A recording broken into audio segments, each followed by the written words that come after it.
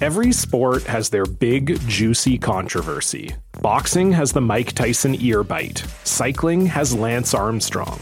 Baseball has its steroid era. Curling has Broomgate.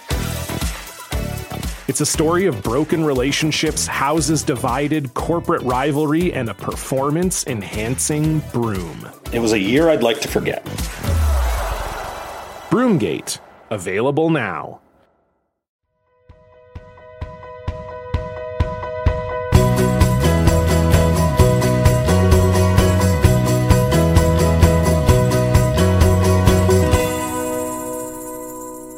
Hi, everyone. Jungle Jim Jerome here to bring you another episode of Inside Curling with our two World Curling Hall of Famers, Kevin Martin and Warren Hansen.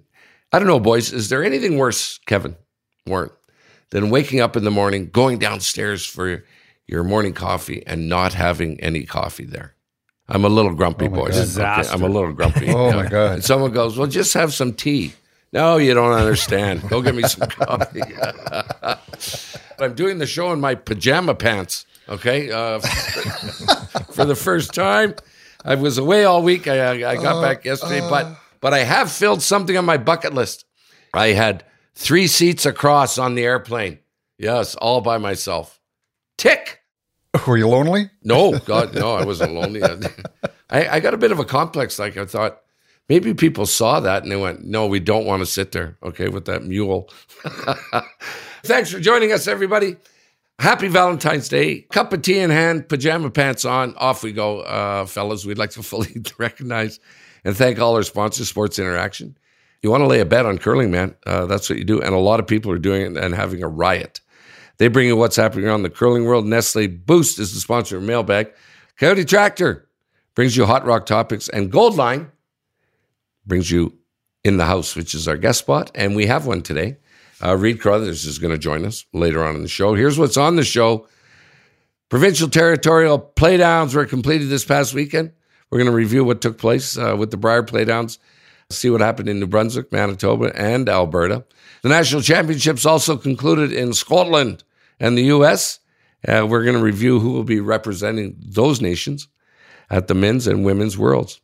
Also, an important event for the growth and development of curling in Canada, the men's and women's U18 championships wrapped up in Timmins.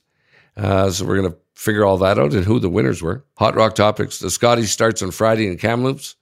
We'll take a look at how the teams have been seeded, and we'll make our predictions, as we usually do. I'm doing better than I thought. Also, we're going to talk about the playoff system being used and the structure of the event overall, as it has again gone through some changes. Always a bunch more teams. When I did it, Warren, there was 11 or something when I did the Brier. 12 only back in the day. As I said, mailbag, we're going to try and get to one for sure from Ross, who wants to know what happens in a curling game when the game isn't finished and your clock runs out. Good one. And, of course, in the house with Reid Carruthers.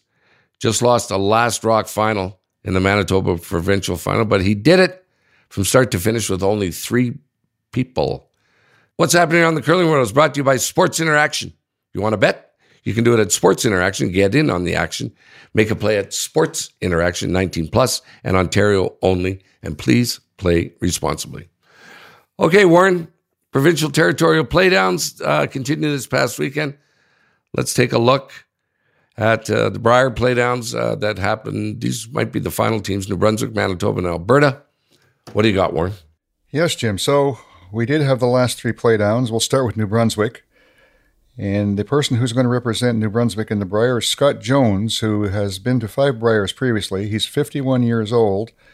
And the person throwing last rocks in that team is Jerry Malaeus, and he's 34. So this is an older team. They're coming back to the Brier again. So that's New Brunswick. Manitoba, a real interesting final there between 2 of the top teams in Canada, Matt Dunstan and Reid Carruthers. It was an interesting finish. There was a burnstone in the last end to make things even more exciting. But in the end, Dunstan came out as the winner.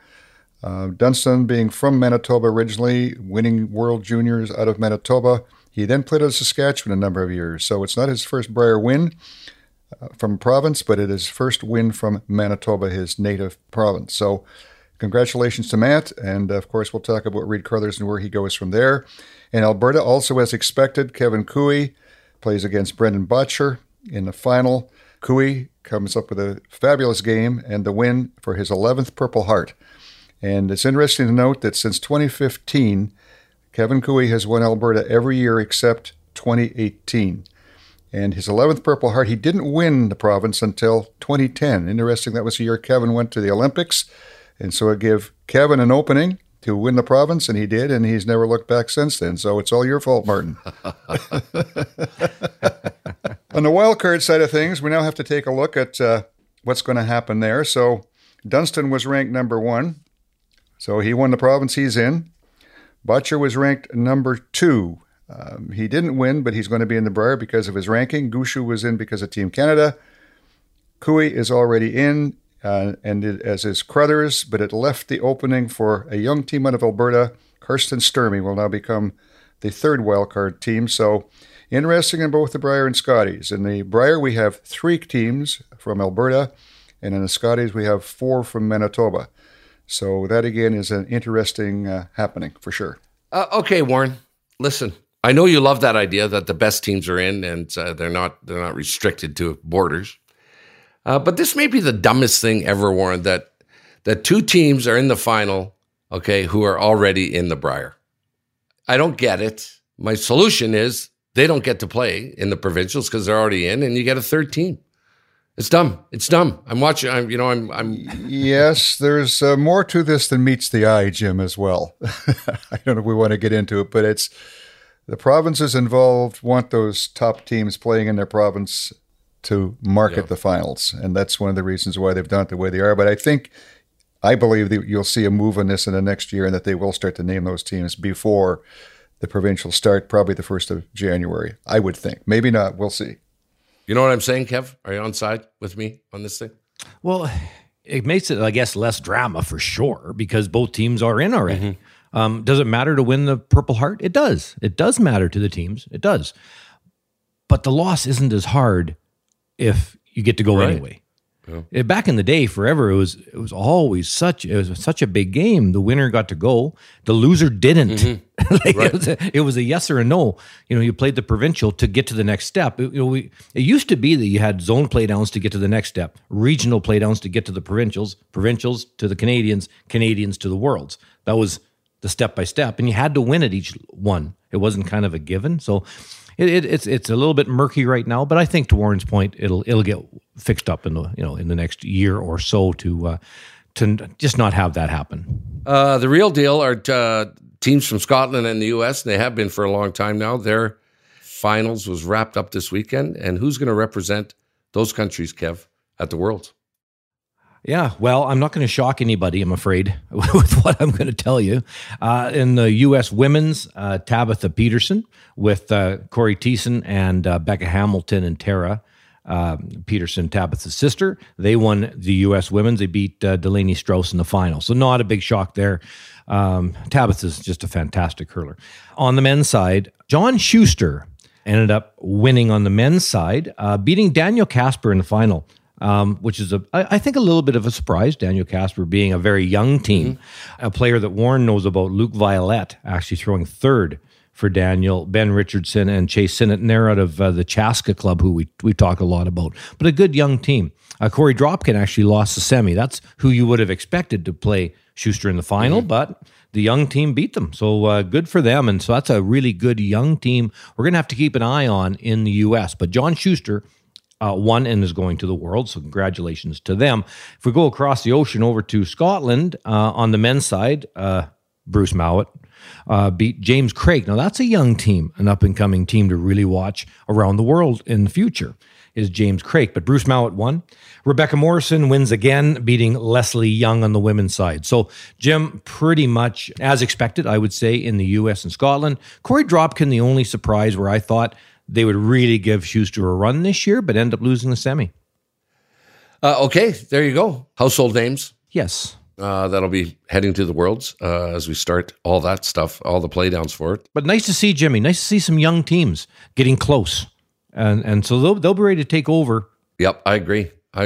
If you're a young team wanting to get in the game, if you keep seeing these big gunners all the time. It must be deflating. I'm going to ask Reed about that. Speaking of growing, the Canadian U18 Championships were completed this past weekend in Timmins, just north of my hometown, Sudbury. Warren, what happened? Who wins? Well, let me first say that this is a fabulous event because this is one of the key items, I think, for the growth of curling in this country for young players.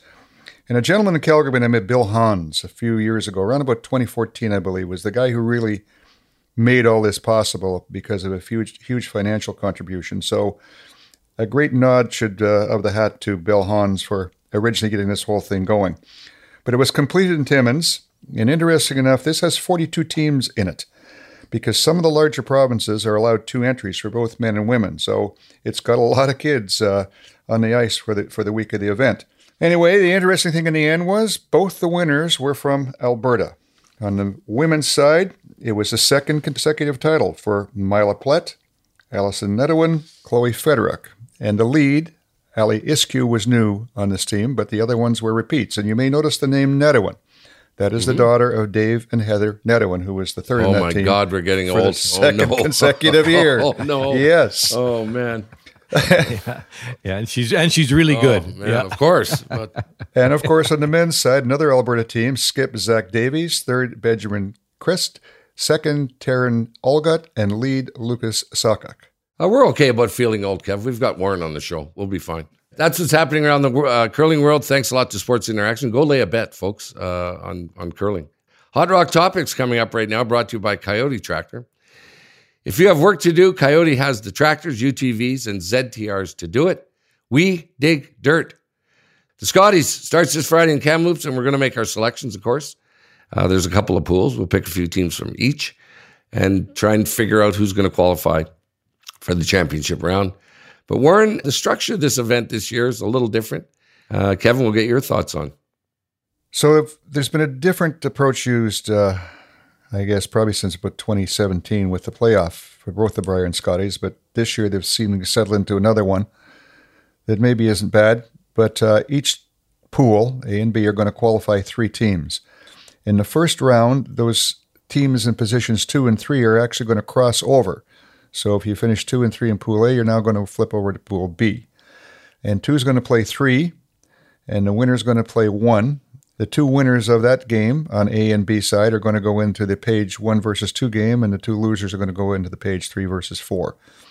So it's kind of another round of play in there. It gives the people coming up in the third position a little shot at it, whereas with a normal page playoff, they wouldn't have it. So we'll see how it goes. Kevin, what are your thoughts on it all? Yeah, I think it would have worked out pretty well just to have the page after the round robin and rather than 6 teams. But Warren, wasn't there something to do with the agreement with the amount of games that needed to occur or draws?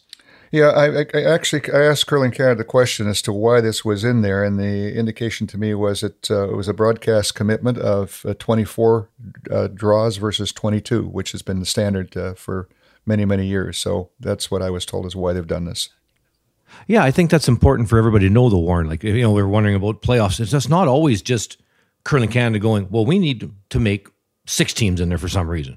But sometimes there's contracts that no, you have to have this many draws, and it's just the way it is, and that's fine. So I don't mind it. I think in the end, the cream will rise to the top. Those are big 2-3 games when you get to the playoffs. Huge.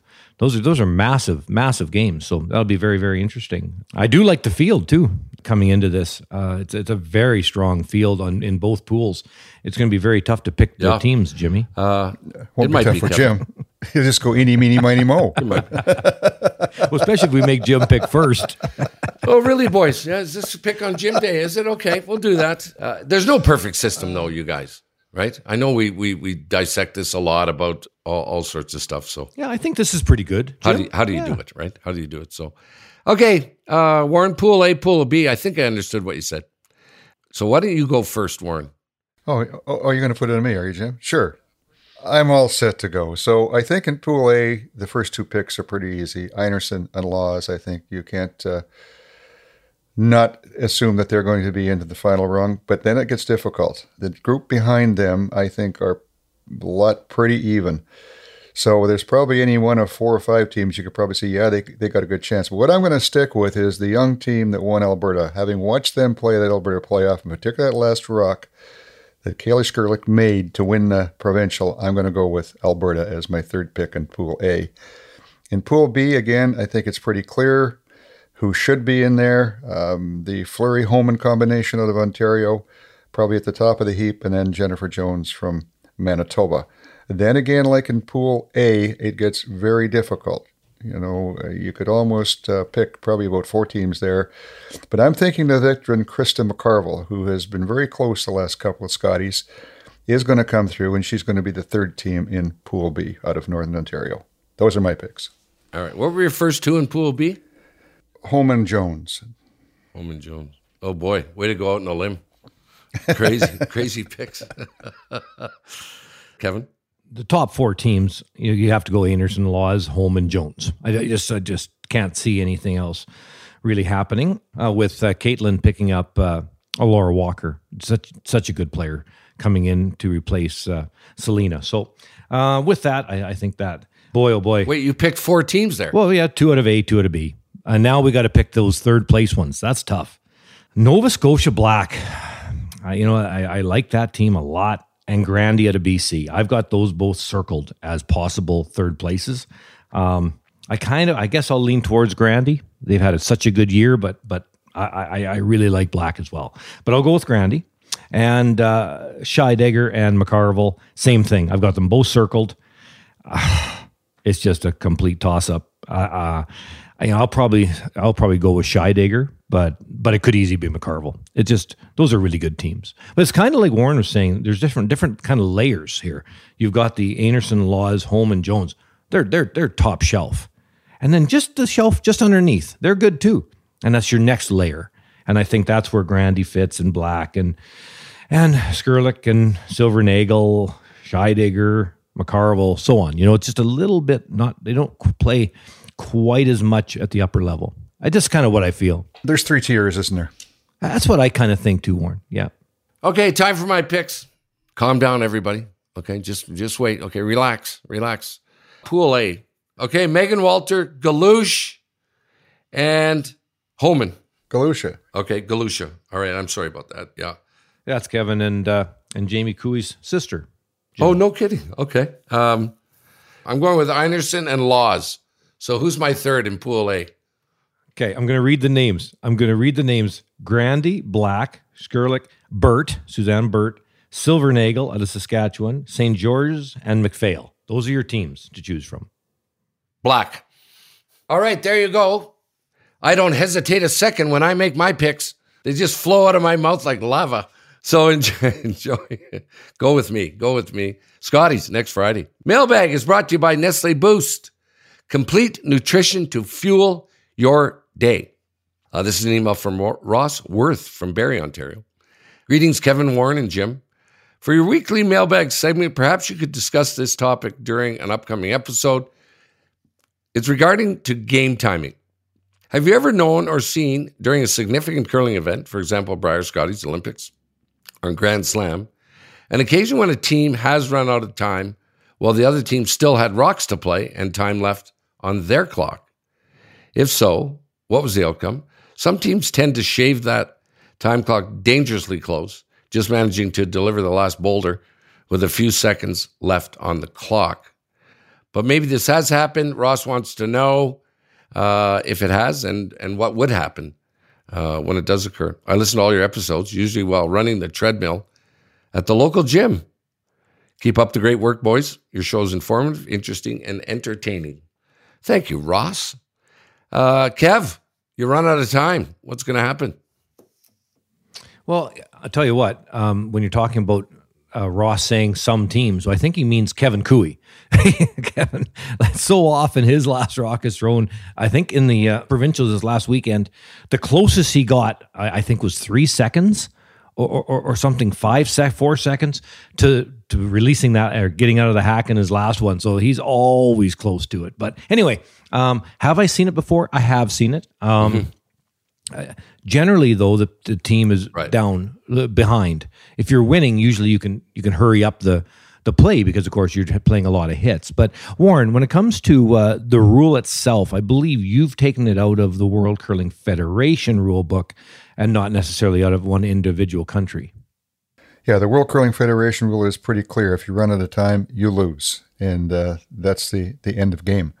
Pretty drastic. There's no second chance. And I guess it pretty much has to be. I know there may be in other countries, including Canada, some variations to that have been used from time to time. But certainly at the world level, that's the way it is. Pretty black and white. Does it make a big difference, Warren? If, say there was no clock, I mean, obviously the games would be longer, but how much longer would they be, Warren, if you could take your sweet time? Oh, my God. Oh, my God. Kevin Cooey's games would be 5 hours. You know what, Jimmy? This takes me back to the first time the Slams put the thinking time into, and the women's side. Mm-hmm. This is at the Calgary Corral. I think that's the name of the building. The Calgary Corral. I do not know what year. It was a year that I think Kathy King gave up an 8-ender. But anyway, I don't want to bring that up. That'd be a bad wound to have Kathy listen to when she's listening to our podcast. But anyways, the first draw or two, Jimmy, almost every team ran out of time on the thinking time because it wasn't a thing yet. It was the first time it was introduced. Right. So it was really unusual. And teams were used to be able to bank up time in the old way of doing it. But the thinking time was different. And a lot of teams ran out of time, but it was a test case. But I remember that. But then within a couple of draws, of course, athletes learned to be quicker. And that's one thing for Ross is that not many teams are going to run out of time because as a competitive player, you learn how to bank that time. And after halfway through the game, where should I be? If you're a minute short, got to speed it up. Right. If you have a little extra time, okay. But you can kind of gauge it as you go. Right. How many timeouts are allowed, Warren? 2. But I'll tell you a story about time. And this is before the time of time clocks. It's back in the days of 12-end games. And my good friends, the DeBlond brothers from Manitoba, who are notorious for playing slow, Claire and Gary DeBlond. So they're playing in the Brier in 1976. Mm-hmm. They start the morning draw at 9 a.m. The afternoon draw is scheduled for 2 p.m. Their game goes into an extra end, and they had to delay the 2 o'clock draw because of it 5 hours. And I always kid them because the following year, the Brier went to 10 ends. I said, the DeBlond brothers are responsible for the Brier going from 12 ends to 10. That's funny. What, are they napping between ends or what the hell? Does everyone go for a drink at the bar? Holy man. So back to your original question. That's what can happen without time clocks. Yeah. I knew it would be longer for sure. Yeah. Cooey's the guy who's taking on the chin here all the time, right? Slow player. Anyway, he's into the Brier. There we go. Warren, we had a deal. Speaking of managing my day, once again, no morning shows. We've only done morning shows, Kevin. Hanson strikes again. This was a great morning to do the show. Fantastic stuff. Thanks, everybody, for listening. It's time now for In the House. Listen to the Inside Curling podcast ad-free on Amazon Music, included with Prime.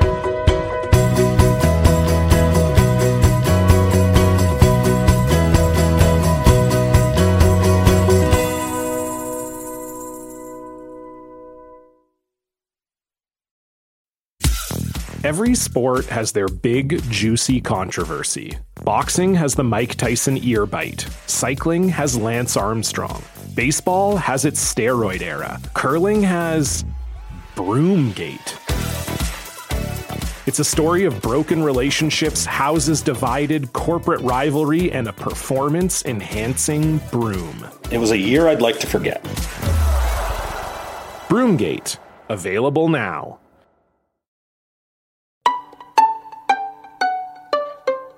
One day I'm going to record when we're off air. If you wanted to hear a bunch of 4 guys just talking about changing the volume and using the word knob, it was just, oh boy, yeah. Goldline Curling's Momentum Rush shoes are the fastest, most stable, and most comfortable shoes Goldline has ever made. Learn more at goldlinecurling.com, and they bring us... It's the CCA. They want to talk to Warren. You and I can just stand aside. It's Reed Carruthers. Come on in, Reed. How are you, brother? Carruthers' brother. How's it going? I'm great. I'm great. The banters cheered me up this morning because it was a gloomy Monday. Yeah, good. Yeah, good deal. A bunch of stuff to talk about with you. There's been many things going on in curling. Lots of potential things that may happen. But to bring people up to speed, now you're coaching, and now you're curling at a high level. Where's your spare time now? Is there any left? What? Every waking minute is spent with my newborn at home, 8.5-month-old baby Bo. So, yeah, I have a short window here before I'm off to the Scotties. I just finished up my provincials in Nipawin. Mm-hmm. I got another couple days, and off I go to coach Carrie and the girls. Yeah, and I know Warren wants to talk to you about you did all that with a 3-man team. Yeah, the 3-man team. I've done it a few times over the last 3-4 years, actually, through injuries and different things that went on in the bubble, as well as changing a player this year and not being able to find the guy we need in the short time we had when us and Jason parted ways. We decided to go with 3, and I'm sure you guys want to talk about that. Yeah, for sure. As I kidded about it, but it must be all full time for you now, Reed. Yeah, like I've kind of treated the coaching gig as the supplementary income. I was substitute teaching during the pandemic. I took a little break from that, and now I'm kind of filling that void with coaching. And honestly, I freaking love it. I love the coaching as much as I do anything. It's great. Fantastic, man. And obviously, you're pretty good. Yeah. Well, the girls are keeping me around, so it's a good sign. Yeah. Thanks a lot, Reed. It's funny. Reed and I talked, Jimmy. It was yesterday, and I don't even know where to start. We talked about so many things yesterday. There's so much to talk about. But let's start, I guess. Let's start with last week at the provincials and 3-player team. Samogulski, what a workhorse! Like watching that game. 3 players seems to be really working well as long as you have a person like that, because you have to have that horse that just never tires. Yeah, he did an awesome job, and honestly, Connor hasn't been in the rings in a long time. Connor lives in Winnipeg. Derek lives west of Winnipeg, so I throw rocks with Connor every day. So, from a holding the broom and line calling perspective, it made a lot of sense for Connor to be the guy in the rings. And then also, like Derek, this is my 12th year curling with the guy. So, if anyone's seen my release, whether it's good or bad, it's this guy. So, I think we had it set up right, and yeah, we put a good run in. We've been talking about it so much between all the different teams, between Guju and Mowat and you guys, and all these teams that have done so well with 3 players. What do you think, Reed, makes the difference? Why? How? It's more of a how, I think, that we're wondering. How's it possible? Like, you played a lot of games this week. I guess, is it because you get to throw 3? You have somebody like a Derek Samogulski and Connor. They get to throw 3 each and really get used to the ice and rocks? Well, it's interesting question. And honestly, I was having a good chat with my good pal Mike McEwen this morning about that. And I said, like, when you got a guy like Connor throwing 93% and throwing the first 3 stones of the end, there's your start of the end. And with Derek, there's not many guys in the game that can hit as well as him. So from a setup of what I need to go and accomplish and make 8 shots an end, whether you got 3 or 4, you have guys making a high percentage of shots, we're going to win some games. That's right. Warren and I actually had a real good chat after your game about your call in 9. Corner guard, a little bit off center line, maybe covering edge of 4 or something, and they're open stone. And you're one up and you go around the corner, and I don't know if you've watched the replay. The announcers they were startled by going around there, and you made it absolutely perfect. I guess your thoughts on the analytics. Why not hit that? Just walk us through that, Reed, because it was fantastic listening to the announcers. Absolutely, you befounded them. It was great. Yeah, well, and it started with my first one because I was actually going to play the role, and that would have been a vital mistake, because if I played the role in my first, Dunstone hits and noses, and then for me to bury around that corner guard, I have to be biting the 8-foot to even be shot. So the first one was the key, is to stick right on the nose and make him have to make the wide roll to the middle so I can't use the corner. I knew from the get-go I wanted to play that draw. I had played it earlier in the game, had made it, played it again earlier in the game, had made it. I knew the weight, knew the path. So, it was just a matter of making a shot. But as far as like the numbers go, playing against a guy like Dunstone with, he hasn't won his first Manitoba title yet at that point. A great team, but the pressure was really on them to win that game and on him. And I could feel that out there, so for us, it's like, you know what, if I'm down one coming home with the hammer and the pressure's on the other guy that needs to kind of protect against me getting that deuce, I liked my chances of getting a 2, even if I gave up the deuce. But if I ever stole one or forced him one, I thought I was going to win the game. And, obviously the 10th end didn't go our way, but I just looked at it as one of those gambles that was really worth the risk, being that I had made the shot earlier and I liked my chances even being down one. Before I let Warren in, one thing I really loved watching, I watched it a couple of times last night actually, was when you went to throw your first one, not the come around, but your first one, the hit. You really poker faced the, the drama or the acting of not looking at that corner guard, only looking at the rock you're going to hit. You talk about hitting and rolling in, which of course you didn't want to do, saying that, well, nose hit won't kill us. You covered all those bases. For anybody watching, any young player that's watching this podcast, go to YouTube and watch the 9th and 10th ends of this final game. I think you're going to learn a ton. Reed, I'd love to have you walk through the way you handled that in a more of a poker style. And at least that's what I felt. I watched your eyes. I watched it really close last night. Yeah, thanks. Thanks very much. Like, I was definitely trying to do it under my breath. And honestly, it's interesting because if you flip the roles and you go to Dunstone's situation, like, what the heck do you do? Aside from making the perfect roll to the button, how do you protect against that? And, he didn't really have much of a choice at that point. Well, no, it was your tight corner guard. What could they do? Well, they could come around the corner, but that was your tight corner. So even if they come around it, all you have to do is make the raise and stick it anywhere in the rings, and you've done your job no matter what. I just thought it was brilliant. I really enjoyed that, the 9th end, and then obviously in 10, the broomed rock was kind of the kick in the seeds, if you will. Yeah, it was. It hurts, but at the same point in time, like, it was a great game, and my hat's tipped to Matt. The thing about the provincials is, like, it's a culmination of how the year's gone, and that team has been great all year. So we were fired up to play each other. We've been shooting text barbs back and forth all season about having the battle, and we were feeling it. Like, I saw a couple tweets about how the games didn't matter and how it was unfortunate that the wild cards were already going. Well, I'll tell you what, like, I really wanted to win that game. It was like I was back at 21 years old in my first final against Jeff Stoughton. You want to win that game. So you can't take away that feeling from me. That's awesome. Warren, go ahead. I know you got lots to ask, Reed. Yes, thanks for joining us, Reed. And I guess congratulations on a great week playing with 3 players, which I want to go back to that for a moment.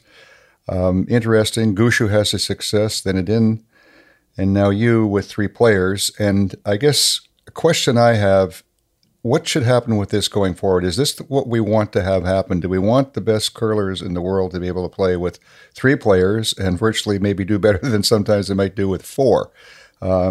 Should this be looked at as we move forward? There was a point in time when the alternate players were first brought in that you had to use an alternate player if in fact you had a player go down, and the only time you could play with 3 was if you had 2 go down. And that, of course, has evaporated. What's your thought on all this? Do you think that as the game going forward at the top level, this is something that should be happening, or how should it all be looked at in the future? Well, there's definite advantage. There's also some disadvantages. Like, the one thing I'll say is, like, managing the stone early in a sweep, the one less sweeper from a communication standpoint, like, you can make up for it. But what I find is the end where you kind of either have to curl the rock or, hold the rock straight, and the jumping back and forth, there's a definite advantage to having 2 sweepers out there. And so sometimes when you're playing like that delicate freeze and in the last 2 feet, the skip wants a curl and you're on the wrong side, that's a lot tougher with 3. So there will forever still be the advantage of having 4. But if I throw my coaching hat on here, it's interesting because, like, I think at some point, you might see some cutthroat coaching and say, look, one person's not playing, like halfway through the game, if they're not feeling it and the object is to win the curling game, like maybe you have to come out. I don't think that's crazy. You see players get benched in other sports. Like, it's not like I'm planning on doing that with Carrie and the girls because they're better shooters than me. But I don't think it's crazy. Try it with Carrie's team one time and see what happens. No. I won't be coaching them anymore. Well, I'm sure this isn't the last discussion that will be taking place on it.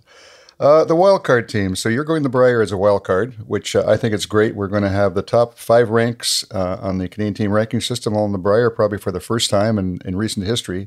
And I think that's the direction we need to be going. But there's been some discussion about when those wildcard teams should be named. Should it happen before the provincials? Should it happen after the provincials? I think from a pro's point of view, in my estimation, if it happens before the provincials, it's going to give some of those younger teams like Calvert in Manitoba, like Sturmey in Alberta, the opportunity to possibly win the province, and you're still going to have your top people in there, as well as the younger ones are going to be able to move forward maybe quicker. What do you think? Should it happen before the provincials or after? I would like to see it happen before. I'd like to see the teams that aren't playing as competitive anymore because they feel like they don't have a chance. I look at our provincial. We have 32 teams. I feel like there's probably going to be some of the teams, if they know that, our team in Dunstone, if we are declared before the provincials, are not there, it's going to open up the door to a couple of teams. And there's probably going to be some more teams that go and play in the actual play down process. Yeah, no, I think it's something that really needs to be looked at.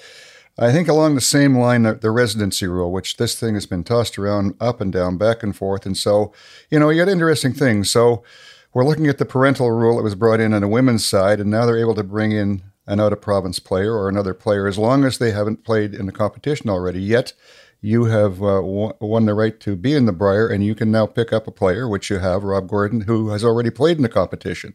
So I think all this is getting so diluted and inconsistent. I'm of the opinion, we're trying to make the best teams. If you lose a player, you should be able to pick up whoever you want from wherever you want and move forward. I don't know. What are your thoughts? Well, I've had 4 different calls with Curling Canada this year alone, just about situations that are involving me or the teams that I coach, who I can grab, what I'm allowed to do. Like, it's very confusing. I'm not sure what the perfect answer is. But I would say I have an idea that I haven't heard you guys quite discuss yet, but I'm sure you've thought of. I would like to see, even open it up more. Let's say 20 teams in the national championship. Yeah. I would say, maybe 4 or 5 are declared ahead of time. You could make one team a U25, the top-ranked C2S team, under 25 gets a chance.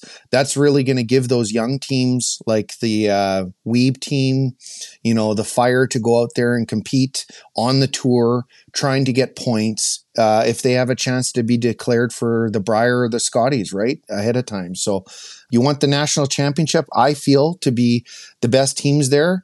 It also still allows the opportunity to still keep all the member associations involved. Yeah, no, it's funny you mentioned that because I was just thinking about that yesterday. What should maybe happen? And I'm going, well, maybe 20 teams. Maybe 20 teams might be the answer. And I'm thinking, so how would they run this? But I think it's something, that all the people involved in this need to get in the same room, and it really needs to be hashed around as to how is the right approach to be used going forward, I do believe. Kevin. Well, one thing that, Jimmy brought up the fact that this is full time for you. Well, I thought about with, you want to play your very best, obviously, at the Brier.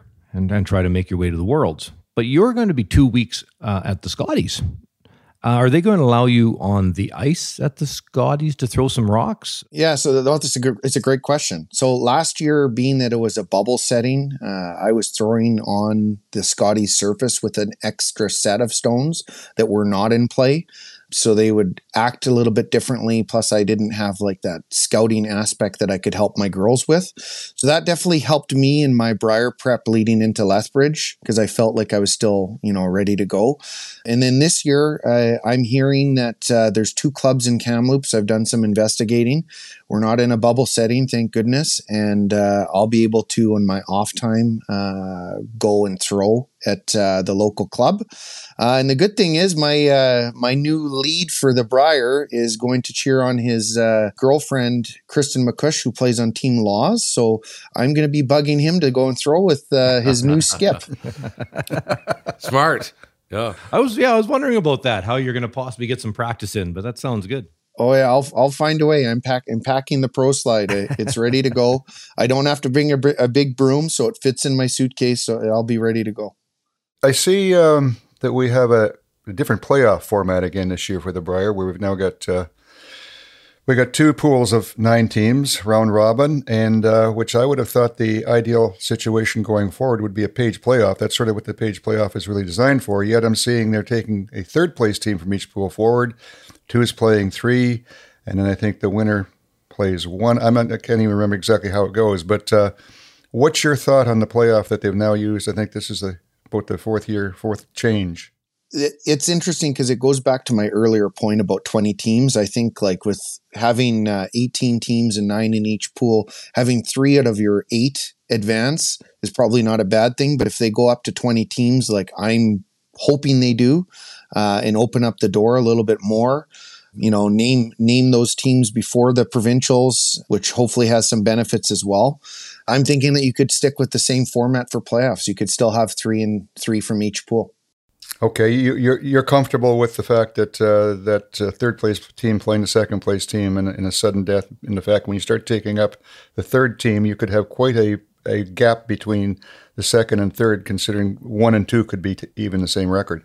Yeah, I think so. Like you're still going to have the hammer, in that scenario if there is a gap between the teams. So, yep. But things like this happen, and sometimes the best team in the pool doesn't have a good go, and all of a sudden they're 3rd out of their pool, and sometimes that little rattle of the cage, they can wake up a demon in that 3-2 game.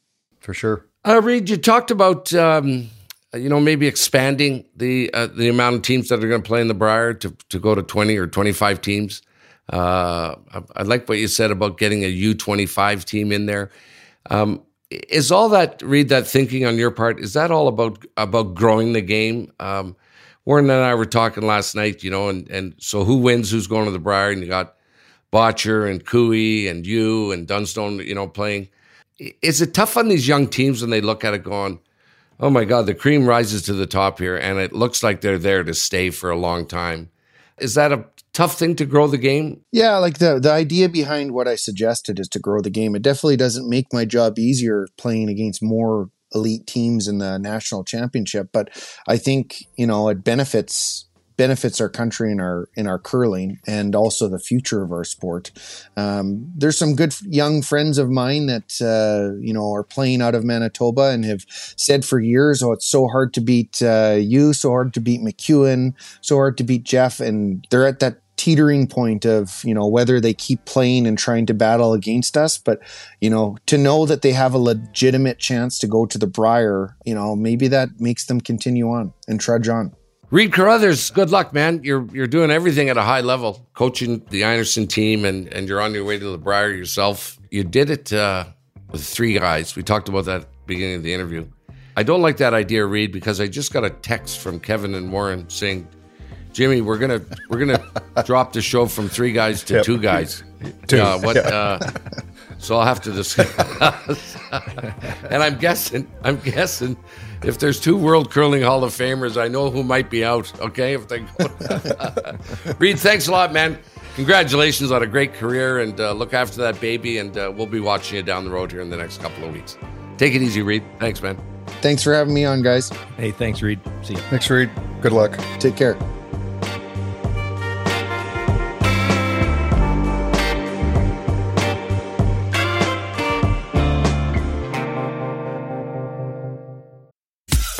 Every sport has their big, juicy controversy. Boxing has the Mike Tyson ear bite. Cycling has Lance Armstrong. Baseball has its steroid era. Curling has Broomgate. It's a story of broken relationships, houses divided, corporate rivalry, and a performance-enhancing broom. It was a year I'd like to forget. Broomgate. Available now.